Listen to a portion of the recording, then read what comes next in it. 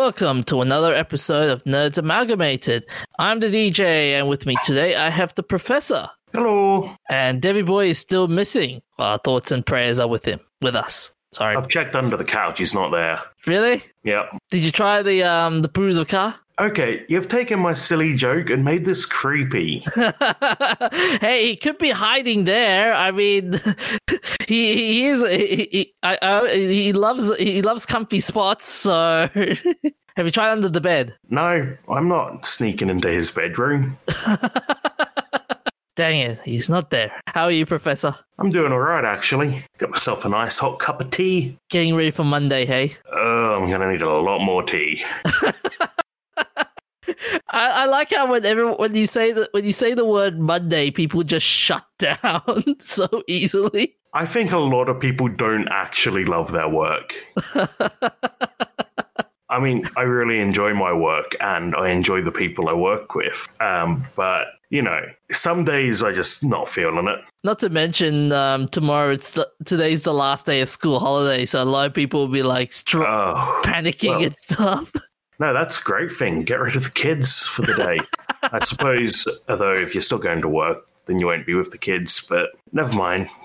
You know what I mean. I can imagine all the... If you're a stay-at-home parent, you don't need to deal with the kids anymore. I can imagine all the bottle shops, all the queues lining up for a bottle of champagne. So when after they drop their kids off, they drive off a distance and they pop the champagne. You're like, yeah, the kids are gone, yeah. Implying that people who have kids have money to buy a champagne.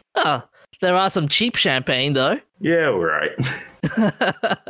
Well, we should get the show started, DJ. So what have we got first? Yeah, so we've got the Great Sony Shutdown. I should make it... It hasn't happened yet, but it is coming. Yeah, well, I think it is sort of happening with what's happened recently. Sony shutting down the PS3 store, the PS Vita store, if I recall. That hasn't happened yet. They're announcing it. Oh, okay. And, well, it seems to be actually still rumors. There's been rumors going on for the last month or so that the stores for previous PlayStation generations before the PS4. So currently that's just PS3 and the handhelds, because the PlayStation 1 and PlayStation 2 never really had online stores on this scale. Yeah. But it looks like the rumors are saying we've got 6 months if we're lucky. Oh, I bet you right now all the emulator makers and all the people trying to download all the DLC stuff for all the games are doing a mad dash. Yeah, make sure you get all your updates and your DLC downloaded, because once the store's gone, it's gone. And ideally, you'd be able to crack your firmware. So normally, people crack their firmware to pirate. But in this case, I think it's perfectly acceptable to crack the firmware, because otherwise you'll lose access to products that you paid for. Because when the store goes down, the PlayStation 3 relies on Network Time Protocol to synchronize its clock with the Sony servers. And if there's a mismatch in the PlayStation's clock and the games bought from the PlayStation Store, they won't launch. Oh. Yeah, so if your clock battery is dead and you lose the power at your place and you try to play a game without letting the PlayStation connect to the internet, it's not going to let you play. So what about when you play out offline, though? If you have the CD, I think you're probably good. But then with modern games, I'm not sure how much of an issue this was in the PS3 era. I'm mainly a PC gamer, so it's not something I paid much attention to at the time. Yeah, you'd be laughing at us after 6 months, going like, ha ha ha, suckers. Yeah, I can still play almost every game I've ever bought. You'd be so rubbing into every PlayStation 3 player at this point.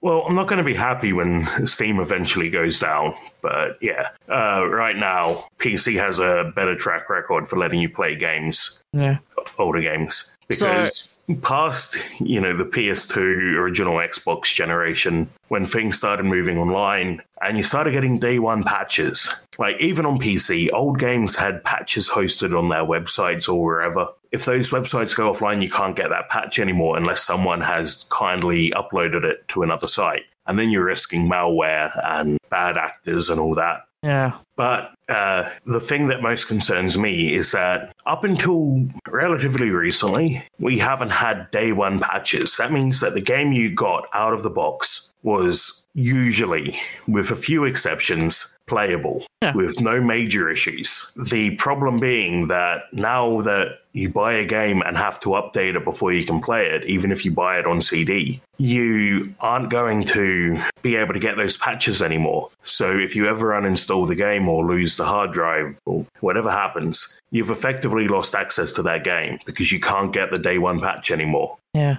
The question is what's going to be interesting is, are we seeing the death of backwards compatibility at this point? Only for Sony. Xbox has relatively good backwards compatibility. PC obviously has far better backwards compatibility. Yeah, but with PlayStation... Especially with emulators.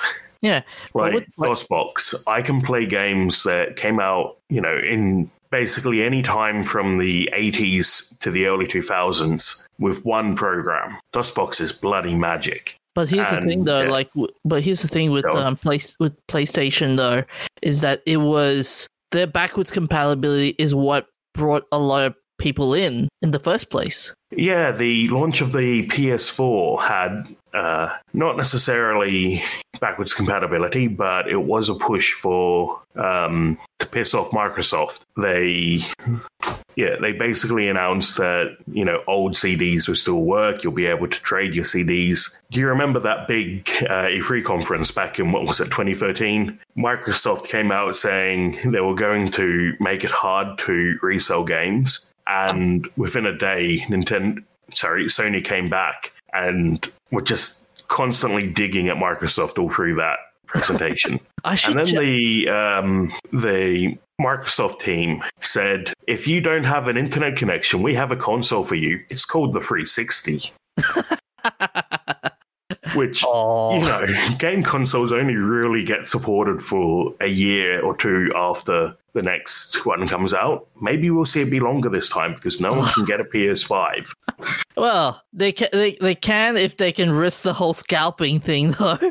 Yeah, I'm wondering if with the silicon shortage, which is looking like it's going to take even longer to come back to normal, if we'll see the PS4 supported for longer because people can't get their hands on a PS5. Same for the Xbox Series. Stupid title. Still a stupid title. Was a stupid title. Is a stupid title. Always will be.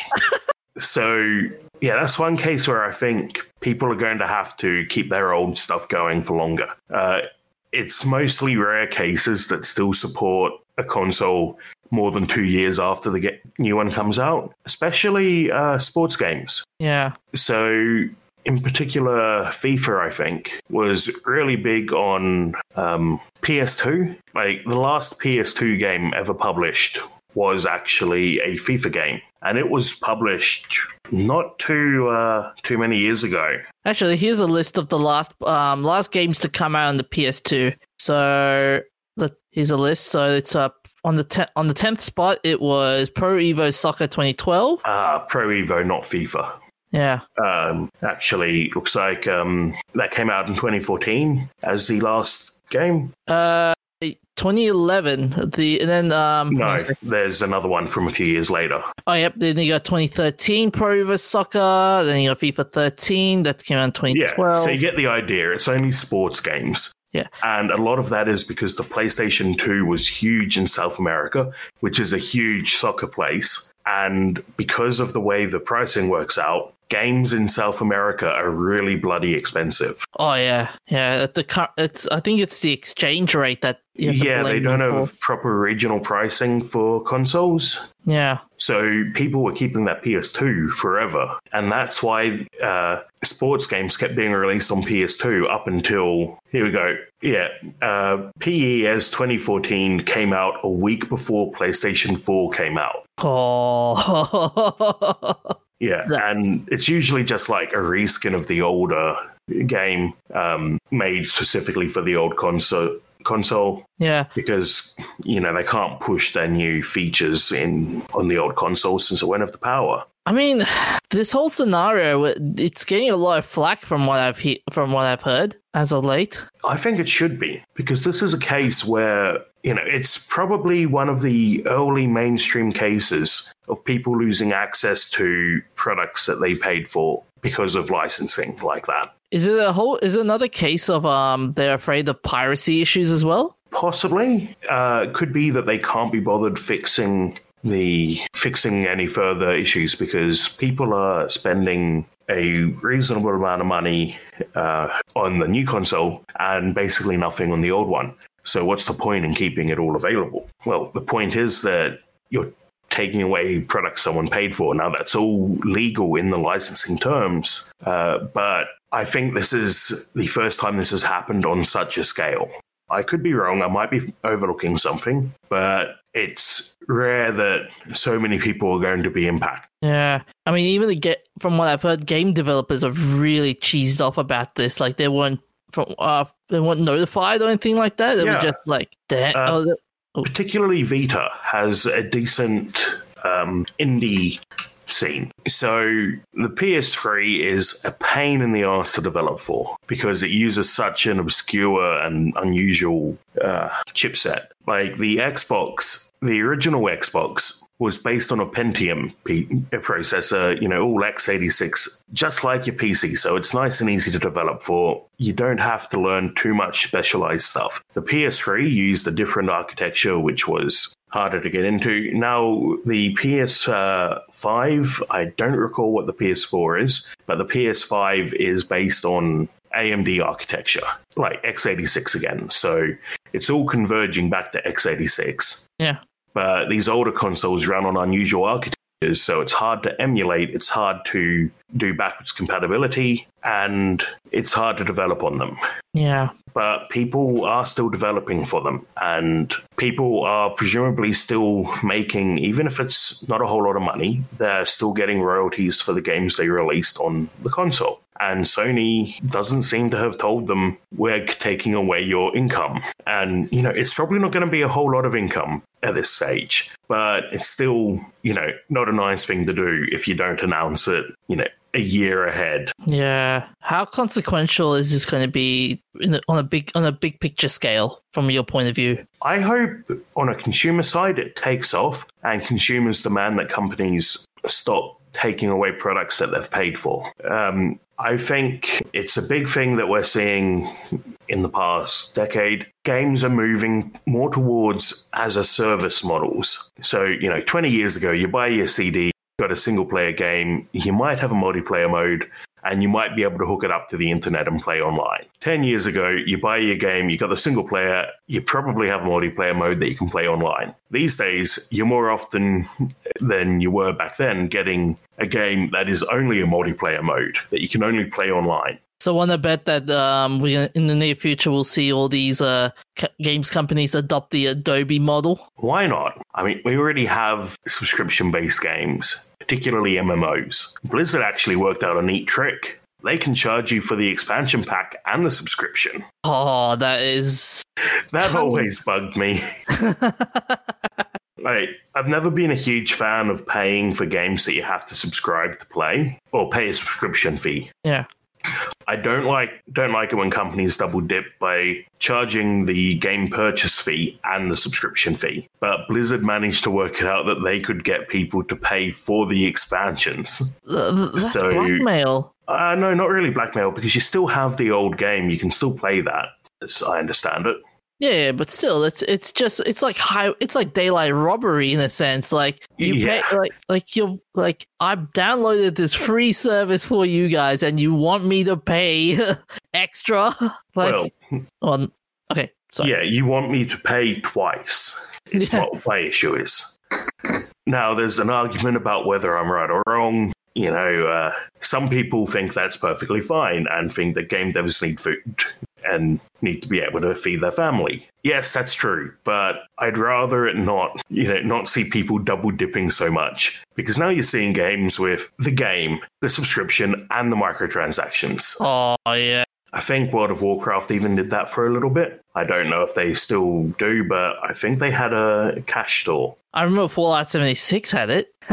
But you didn't have to pay a subscription in Fallout 76 unless you get the premium pack that lets you play in a server by yourself and with your friends. Features which have been standard. Look, I'm getting way sidetracked. Anyway, my point is big game devs are taking away things that used to be taken for granted. Now, the price of games hasn't kept up with inflation as much as it should have, judging by, inflation. But it's worse in the corporate side. The indies all seem to get by without this issue, but the corporates really double and triple dip all the time. And now, any game that you bought on the PlayStation, you're about to lose access to that. Even single-player games where you don't have to have an online server. So there's no reason why I shouldn't be able to pull out a copy of a game that released on the PS3 and play it. But Sony is cutting people off from that. So I hope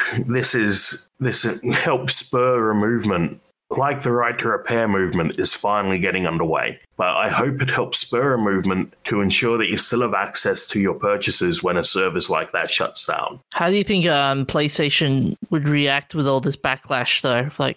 I don't think they're going to care much. Maybe they'll extend it by another year.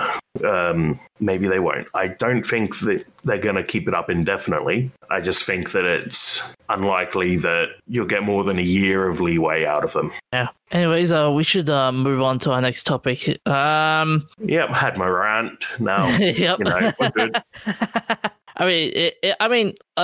Before we move on, I just want to say something really quick. I think at this point, companies should be held accountable at this point, but yeah, it's a pipe dream. This isn't even the first time Sony's shut down their online store. Yeah. 5 years ago, they shut down, maybe even a bit longer than that, they shut down PlayStation Home. Oh, yeah. I remember that.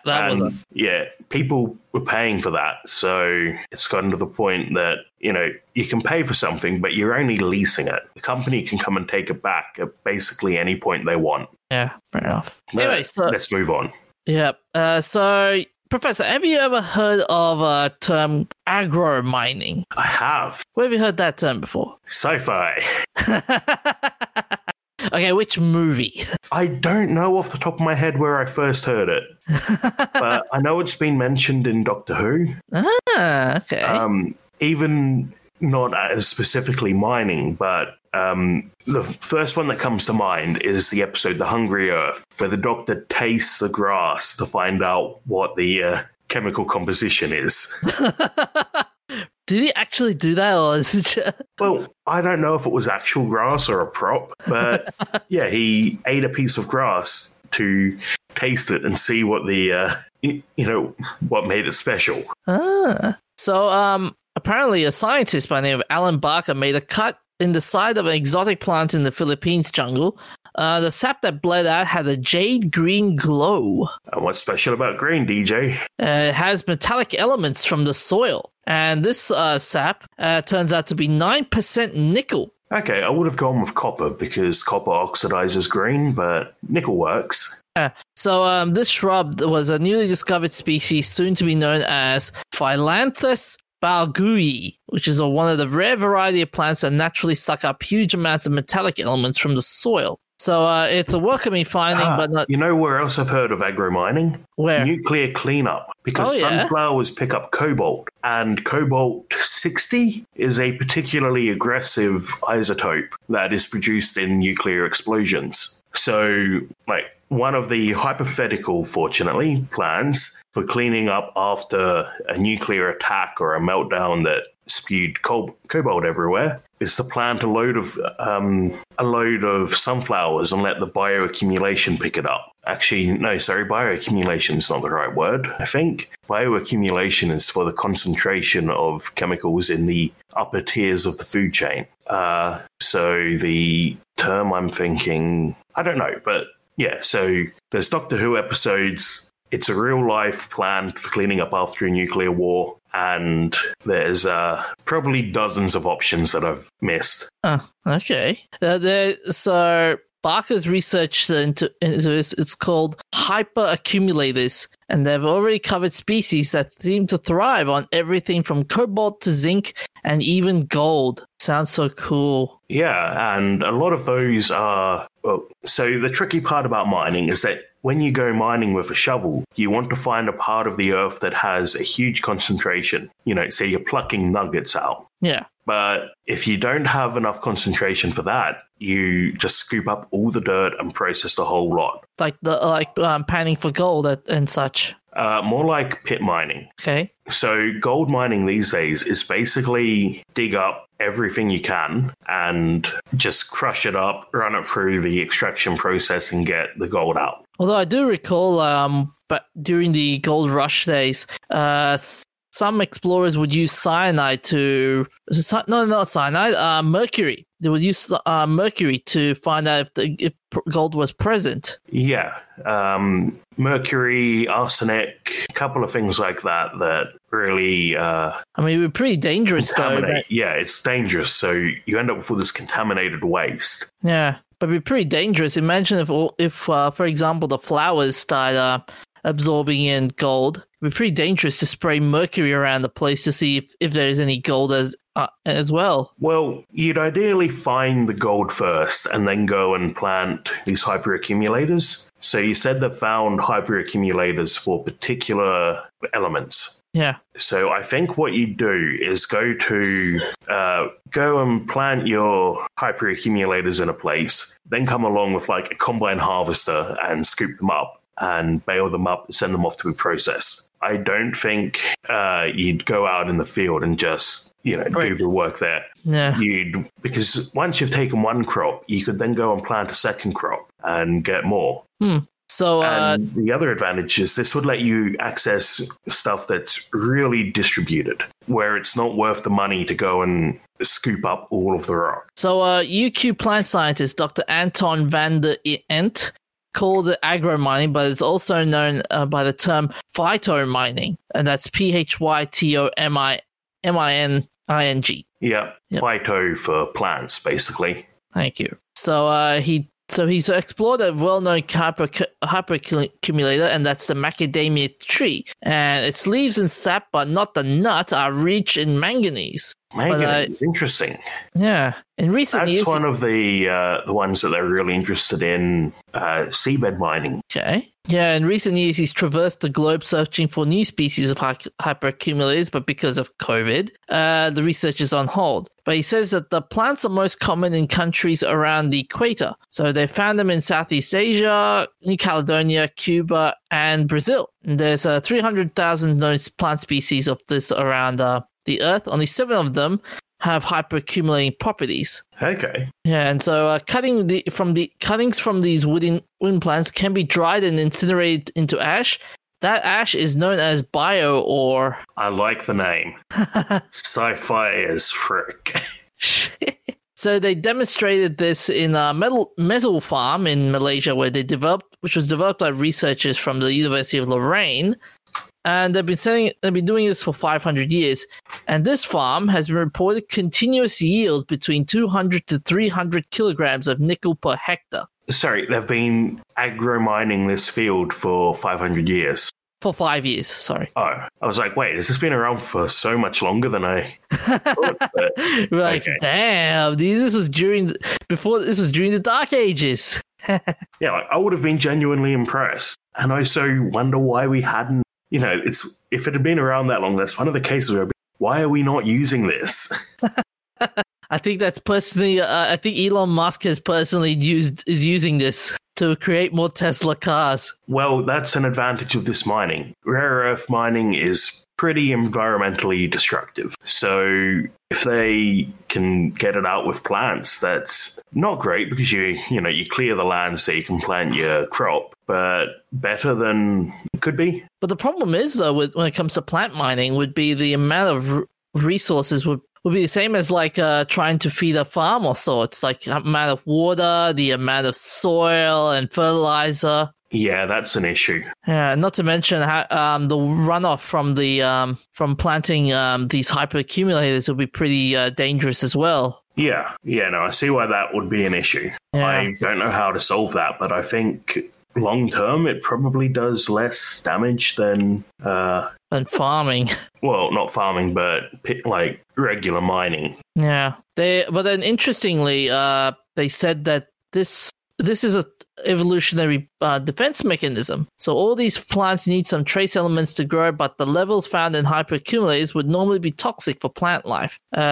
He states there are a number of theories that have been put out, but the most plausible one is that they do provide some protection against grazing insects and grazing animals. Yeah, I can see that. Yeah. And it hopes that the unique absorption abilities of hyperaccumulators could one day be used to detoxify former mining sites. Yep, like the nuclear cleanup. You could use a plant optimized for picking up, say, arsenic or mercury to clean up a gold mine. Mm-hmm. He goes on to say, where you've been strip mining for nickel, which is a common practice in tropical regions, you could integrate the metal farming as part of the progress of rehabilitation. Typically, rehabilitation costs money, and this is a strategy where you could actually offset some of the costs as part of the rehabilitation program. Yep. And with the agro mining, they've also found some pharmaceutical benefits to it as well. How so? They said many people in developing countries are deficient in zinc and selenium, which are essential for good health. We could use the zinc and selenium hyperaccumulator plants to produce biomass, which are enriched in these elements. This biomass can be turned into a supplement for people to consume and could be used in a process called biofortification to increase the concentration of zinc and selenium in staple crops. Okay. So it's I know of rice being fortified with other chemicals. Yeah, the GMO ones. Yeah, I remember that. Yeah, story. I don't remember exactly what ones are in it, but rice in particular has GMO strains that are designed to pick up nutrients that people in the region need. Yeah, it was from what I've got here, the golden rice is genetically modified in order to produce beta carotene. That's the one. But with this one though, like it's a great idea. The problem is going to be how are you going to sell it? Well, you've just said it could help save money. Yeah. No, I mean, like, how are you going to sell the whole zinc and selenium supplements? Just sell it to people? Yeah, You sell the GMO plant the same way you're selling GMO rice. Yeah. Can you imagine, like, this one pill could solve all your problems and give you superpowers?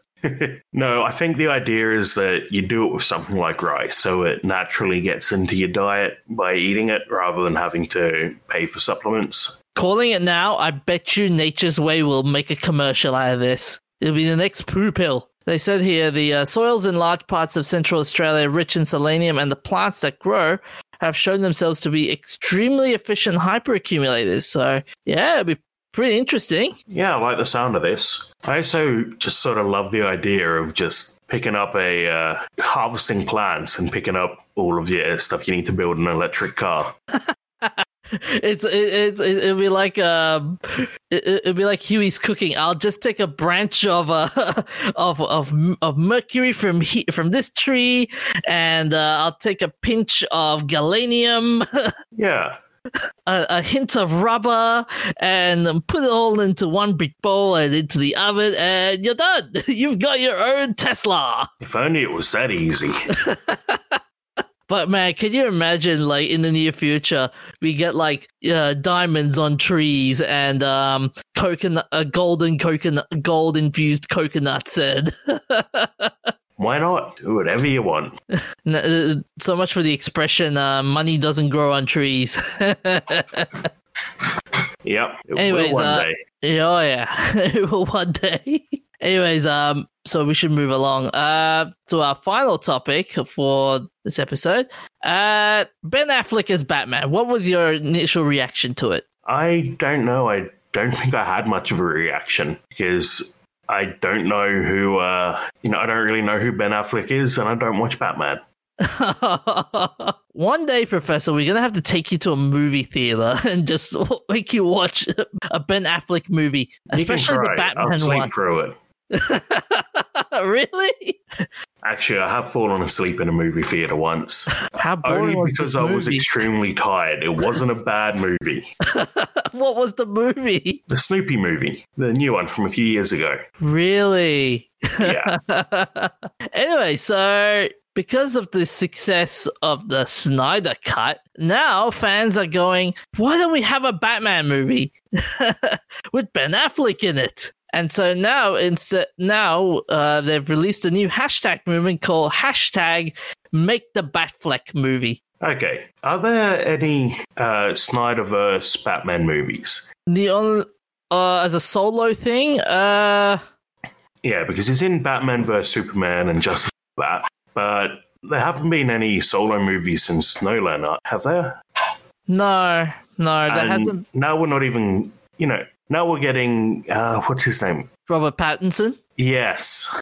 Now we're getting a solo movie with him. So, Batfleck's time is gone. I mean, you gotta admit though, like the fans are getting louder and louder. They were loud when the Snyder Cut was a thing. Yep, they gave in, so now they're gonna whinge more. Hey, at the end of the day, it's the fans the fans are the ones that are paying for it, and look what happened when the Snyder Cut came out. Like, it was a lot of fans were like, yeah, do more. We want more of this. And I know maybe eventually we might see it. Eventually, one day, maybe.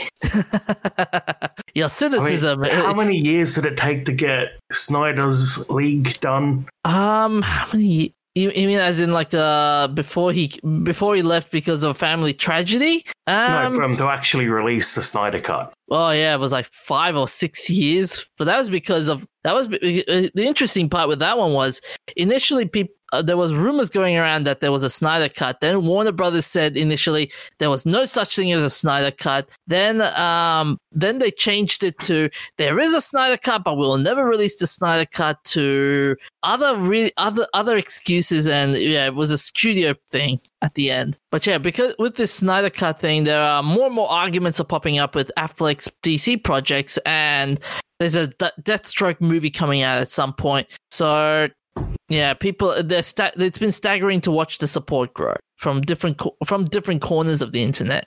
Yeah, you could say that. Yeah, so they're saying last year people got word that Affleck might return as Batman during the DC fandom show, and the Flash will see him in the Cape and Cowl again in the Flash solo movie. And the director said they really do not want to give him. They really don't want to give him a movie. I don't know, because Ben Affleck said like he didn't want to make a movie because he was too tired and he didn't want to. He was getting a lot of conflict from it. But the director for the Flash movie is saying this, like, his Batman had a dichotomy that is very strong, which is his masculinity, because of the way he looks and the imposing figure that he has and his jawline. But he is also very vulnerable. He knows that only if you say the name Martha. Only if you say Martha. He knows how to deliver from the inside out that vulnerability. He just needs a story that allows him to bring that contrast, that balance. And he continues on to say he has a very substantial part in the emotional impact of the movie. The interaction and relationship between Barry and Affleck's Wayne will bring an emotional level that we haven't seen before. It's Barry's movie, it's Barry's story, but the characters are more related than we think. They both lost their mothers to murder, and that's one of the emotional vessels of the movie. Sorry, who was the other person who lost their mother to murder? The Flash. Oh, okay. I was like, wait, Superman's mum's dead from murder? What? Well, he's okay. I mean, I'm sure she is in some particular version of the story, but yeah. Well, okay. The story is very complicated, but okay, I'll simplify it for you. Superman's biological mother died in Krypton. Superman's adopted mother is alive. Yeah. But she wasn't murdered, though. Wasn't Krypton a natural disaster? Yes and no. Natural disaster, yes, but it was accelerated by Brainiac. That's a story for another time. But, so Brainiac is the company's pretending global warming isn't happening. Cool. No, Brainiac is LexCorp is the company that's saying global warming isn't happening. Brainiac is an alien sentient being. Well, yes, but you completely missed the metaphor I was going for. Right, my mistake. So at the end of it, he goes, "I'm glad to be collaborating with someone who's been on both sides of the camera. He understands." So basically, a lot of people are now saying, "We need this Batfleck movie. We need it now." Well, is Ben Affleck still around? Like, is he not really busy with other things yet? I mean, with Because COVID, they've already replaced him. Yeah, I mean, with COVID, a lot of actors would be like, "Oh crap." Yeah, it's probably not great. Yeah, but with he still does directing work from time to time, and Can you give me a second? So, in October 2021, Affleck will be a supporting role in the Ridley Scott directed The Last Duel. He's also filmed a supporting role in the adaptation of the memoir The Tender Bar, which is directed by George Clooney. He will, in 2022, Affleck will star opposite Ana de Armas in the thriller Deep Water, which is an adaptation of Patricia Highsmith's novel. In addition, so he's in a lot of stuff coming up. Yeah, and he's also got directing roles as well. So yeah, he's also got the adaptation of the King Leopold's Ghost, which is a World War II movie focusing on the Ghost Army. Yeah, but yeah, Ghost Army, are they the ones who marched over a hill and disappeared? Yeah. They did disappear. They hiked off and no one ever saw them again. I think that's a different one. Yeah. This Ghost Army is basically... I might be thinking of the World War One incident, maybe. There was a particular size group, I don't know, platoon, battalion, who knows, someone, not me, who marched off into a forest to go and battle the enemy and were so completely wiped out no one ever saw any of them again. Okay. So this one looks like it's about the counterintelligence unit. Yeah. Would you look forward to seeing another Batman movie though from Europe? I know you haven't seen any movies, but yeah. No, there's been too many superhero movies. Yeah, I agree with you. Open up the field to something else. I mean, I agree with you there. I agree with you. There's a lot of the fatigue is there. The superhero movie fatigue is there. So, anyways, we'll take a short break, and then we'll be back with our Nerdful Things, shout-outs, remembrances, famous birthdays, and events of interest. Hiring for your small business? If you're not looking for professionals on LinkedIn, you're looking in the wrong place. That's like looking for your car keys in a fish tank. LinkedIn helps you hire professionals you can't find anywhere else, even those who aren't actively searching for a new job but might be open to the perfect role. In a given month, over 70% of LinkedIn users don't even visit other leading job sites. So start looking in the right place. With LinkedIn, you can hire professionals like a professional. Post your free job on linkedin.com/achieve today. So, Professor, what nerdful thing have you done? I watched the movie Anon. It's on Netflix.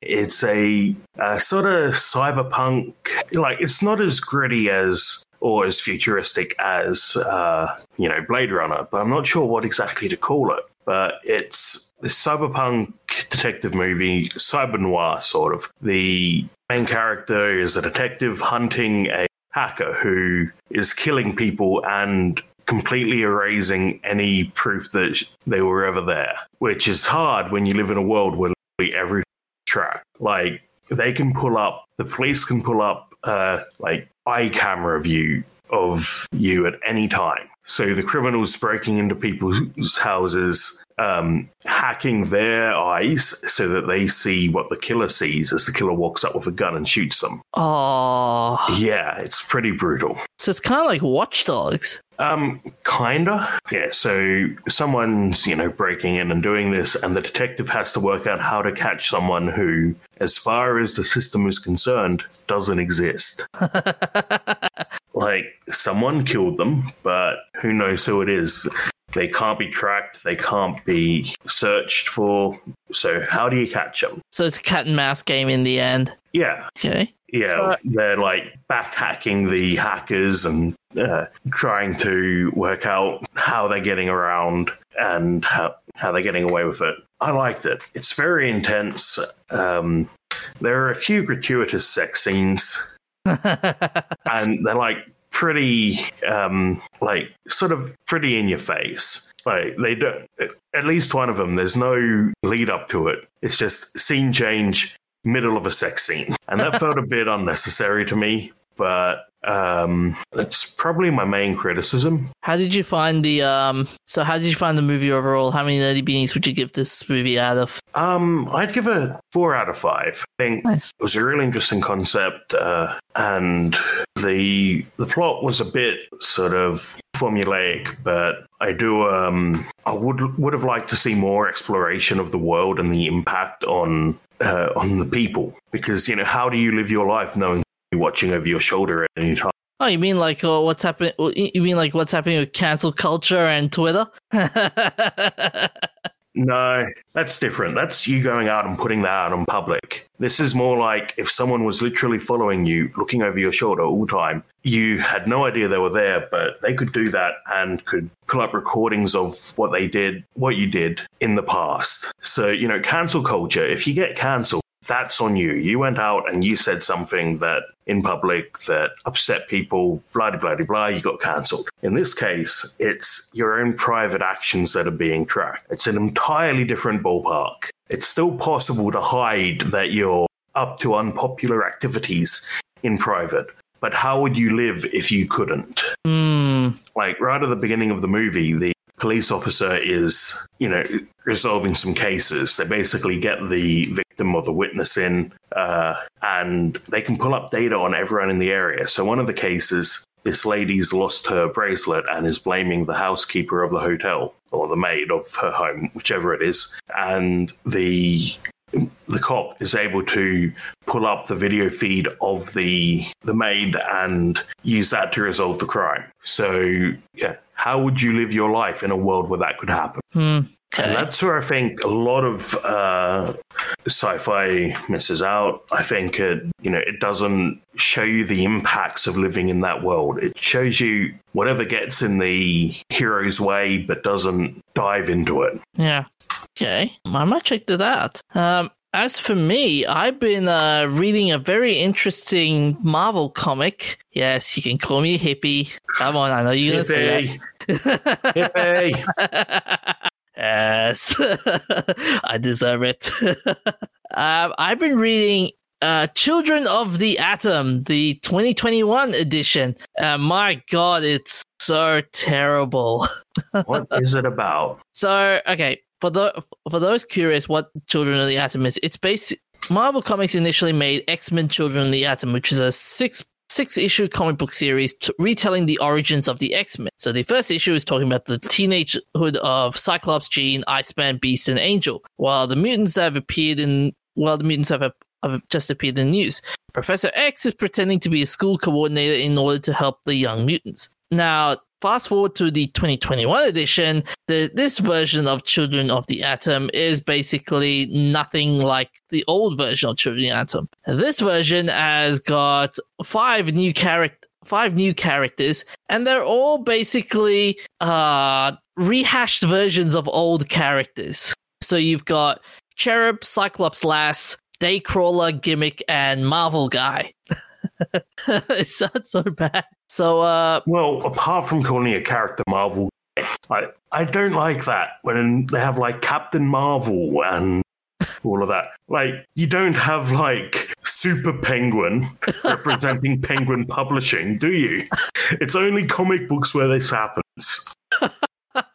Oh, so but yeah, with this new Children of the Atom, they're basically a vigilante group, and they're trying to learn how to be a superhero team. So they formed this whole new team called Children of the Atom. So as I said, this lineup. So you have Cherub, who's basically Archangel, and his power is flight and acoustikinesis, which is the ability to fire sound blasts.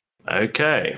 Then you have Cyclops Lass, who is basically a gender-bent Cyclops, That's how I'm gonna put it. It's just gender bent Cyclops. You've got Daycrawler, who's just Nightcrawler, but can operate. Hey. Yes, that's essentially like what? Well, why is that important though? Like, why is it important that Nightcrawler?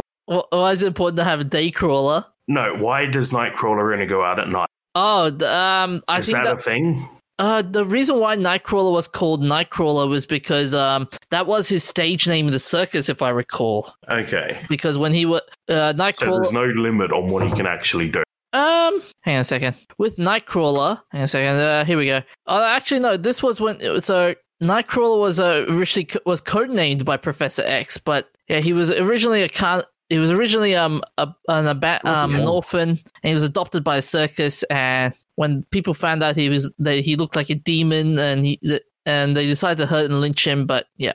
They've got Daycrawler, who is a Nightcrawler clone. Then you have Gimmick, who is basically Gambit, but gender bent as well. And and interestingly, if you look at the character design for Gimmick, she looks sort of identical to the author of the entire series. And some people have made the assumption that it's a self-insert. Okay. And finally, you would have a Marvel guy, which is basically a gender-bent version of Jean Grey. Who is the blue one? The green one. Oh, so they're all just gender flips of characters. Gender flips. A couple of them aren't, but yeah. They're mostly gender flips of existing characters. Yeah, I've read the first 2 issues, and man, it just doesn't. It's not cool to read. It's just so awful. Like the dialogue, the pacing of it all. There's one scene, for example, where the Avengers and X-Men meet up at one point, and the Avengers are portrayed as bad guys in this, and Storm is saying like how, oh, Captain America, you're an evil man. Like, oh man. Okay, sounds pretty heavy-handed. Yeah, I'm having. It's funny. I'm looking at one of the characters actually has a TikTok account as well. Interestingly. Oh boy, pop culture reference that totally won't age. I'm like, what the hell, man? Why'd you have They're clearly not intending this to be timeless. And here's another interesting one. So Cherub, he's one of the pages is basically has got a page say you must be a mutant to have abs like a mutant workout. And he goes, I get asked about core workouts all the time, and the one thing that always come up is people want the abs but don't have the time. You make time for the things you think are important. This workout will have you cut like Wolverine's claws got a grudge. Remember the motto, hustle smarter so you can go harder. So, right, you said initially this was like young versions of other characters, right? Yeah, well, young but it's like before mutants became this whole big thing. It's like versions of them, and now they're rebooted it. They've flipped some of them. Yeah. So are they still like the first mutants, or are they living in a world where the other mutants exist? Which I'm assuming they do, because that's the scare. That's the they mentioned Wolverine. Yeah. I think this one. Imagine being like a brand new mutant superhero, whatever, and being called like Cyborg Lass. That's basically just female version of that guy over there. All right, but so from what I've gathered in this book, from this comic, they've just basically stole the group name and that's it. That's it. And the character designs. Yeah, the character designs. But and here's the here is the workout plan if you're curious. Okay, so the warm up at home: 20 jumping jacks, 2 sets, and on the gym treadmill for half a mile at 4 miles per hour, and your workout: 16 elbow to knee crunches, 2 sets, 1 minute star plank hold, 8 clapping push-ups, 16 Russian twists, 12 butt-ups, 12 raised leg circles, and 16 mountain climbers. And for cool down, stretching at 5 minutes. stretching for 5 minutes. Okay. And for your reward food, a Swole Search smoothie. And they even put fist bumps and hashtags as well. Oh, man. I like how they're trying to put modern cultural references into comics and nobody gets it. No, I'm sure people get it. I just don't think I'm the target audience for pop culture references in comics. I would give this, overall, I would give this comic, I would give it a 2 out of 5, just to be generous. I mean, the artworks are not bad, but it's just the character design. Like, it's original characters, but you're just stealing a popular name just to try and promote your character. But, I think I've had my rant. So, on to our shout-outs. So, the last weeks have been shown some insane price collectors will pay for anything. On the 2nd of April, a sealed copy of Super Mario Bros. From 1986, 1 year after initial sales, sold for $660,000. Heritage Auctions claimed this copy has an elite level of preservation and is the oldest factory-sealed copy that Heritage has ever auctioned. A few days later, on the 7th, a copy of the Action Comics issue number 1 from 1938 sold for $3.2 million. This issue introduced Superman in 1938. Of hundreds of thousands of copies printed in the initial run, around 100 are estimated to remain. The price of this particular copy increased from $2.5 million in an auction in 2018. It's now been 60 years since the first human spaceflight, where Yuri Gagarin left Earth on the 12th of April 1961 on board a Vostok 1 spacecraft. His flight took 108 minutes and completed one orbit of the Earth. Every year, Russians lay flowers at monuments of Yuri on Cosmonautics Day. You mean Cosmonauts Day? No, it's Cosmonautics Day. Ah, okay. I always thought it was cosmonaut. What is cosmonaut? Well, the word is cosmonaut, but it's Cosmonautics Day. Okay.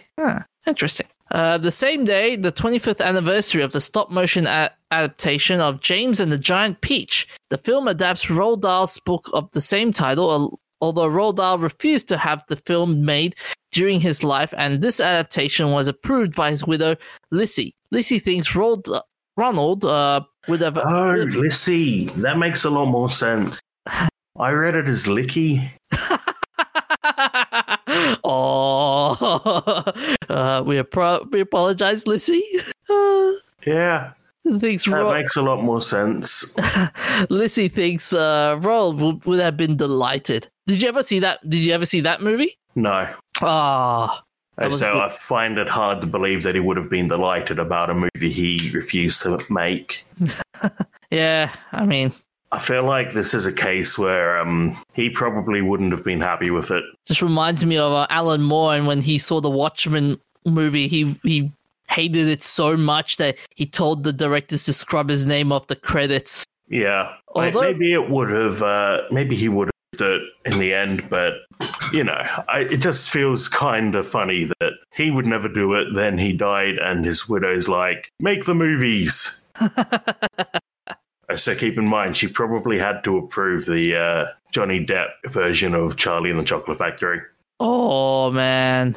I mean, I wonder what was his reaction when the Witches movie came out. But anyways, moving along. So although last year seemed like the year where everyone was playing Animal Crossing, the 14th of April marks the 20th anniversary of the original release as Dobatsu no Mori, or Animal Forest in Japan. Nintendo announced a series of different CD box sets to commemorate the occasion, but the Japan-only limited edition of 7 CDs, a storage box, KK Slider earphone case, and art book has already sold out. Would you buy it? No, I've never played Animal Crossing. Oh man, I would love to buy it just for the collector's sake, for the sake of collecting. I mean, imagine saving that for a few years. And what, reselling it?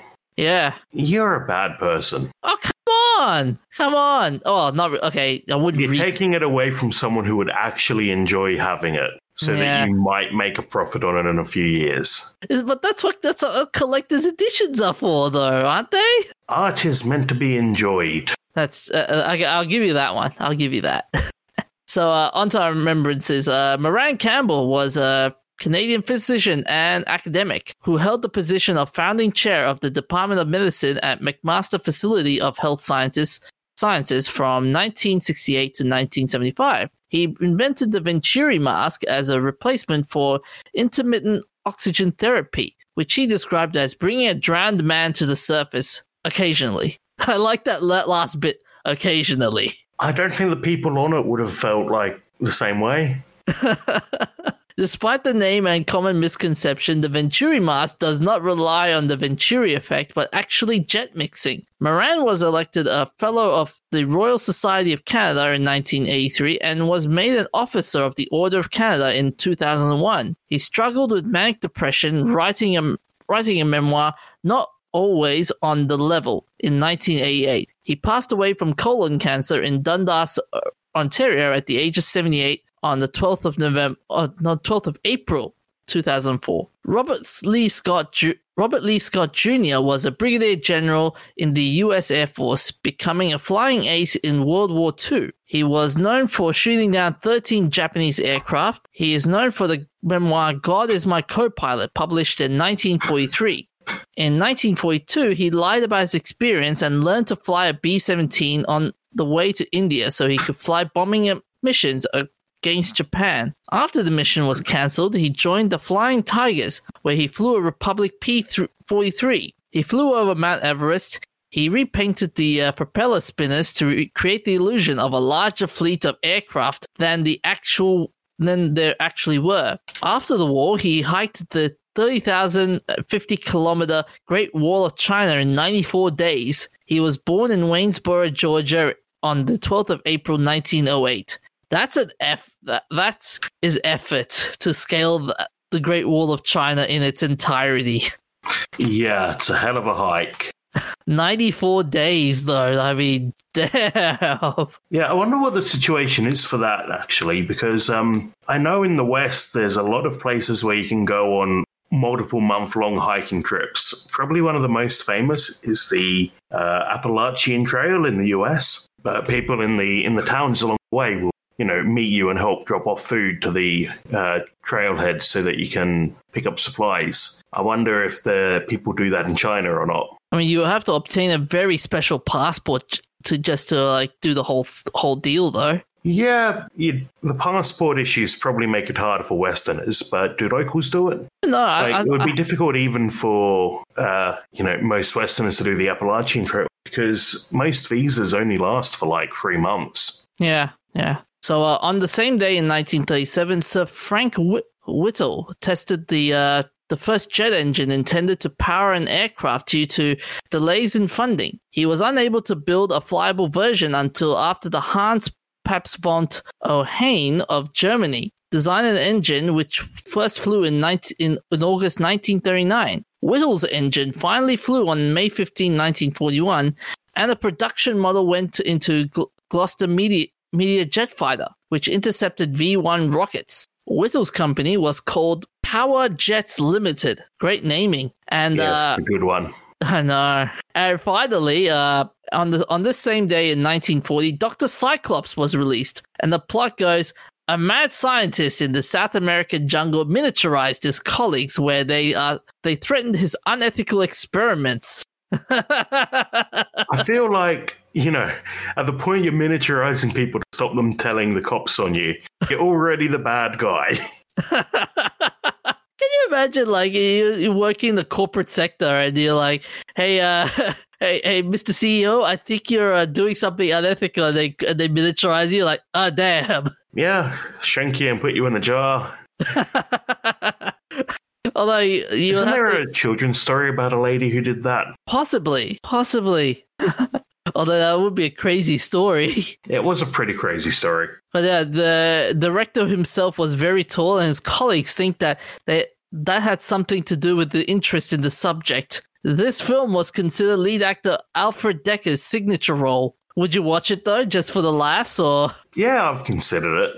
I was thinking about it earlier. Imagine remaking that movie. The special effects would probably be better. Yeah, that's true. It's true. So, anyways, that's all we have for this week. You can find us on Facebook, Instagram, Twitter, batsnotcanon.com, where we have an archive of our old episodes and new podcasts such as The Cliff's Edge, which is Cliff Homan's podcast about bringing the biology and environmentalism podcast. And this is the summary of it. You don't need to be a scientist to enjoy biology and environmentalism.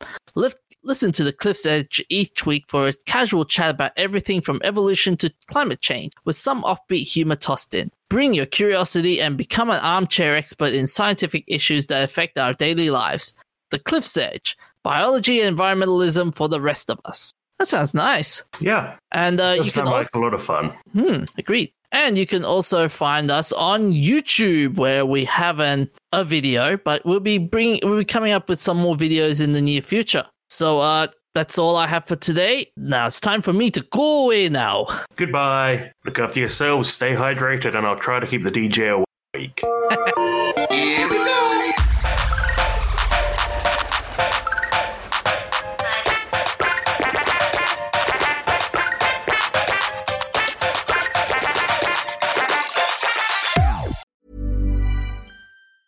Ever catch yourself eating the same flavorless dinner 3 days in a row? Dreaming of something better? Well, HelloFresh is your guilt-free dream come true, baby. It's me, Keke Palmer. Let's wake up those taste buds with hot, juicy pecan-crusted chicken or garlic butter shrimp scampi. Hello Fresh. Stop dreaming of all the delicious possibilities and dig in at HelloFresh.com. Let's get this dinner party started.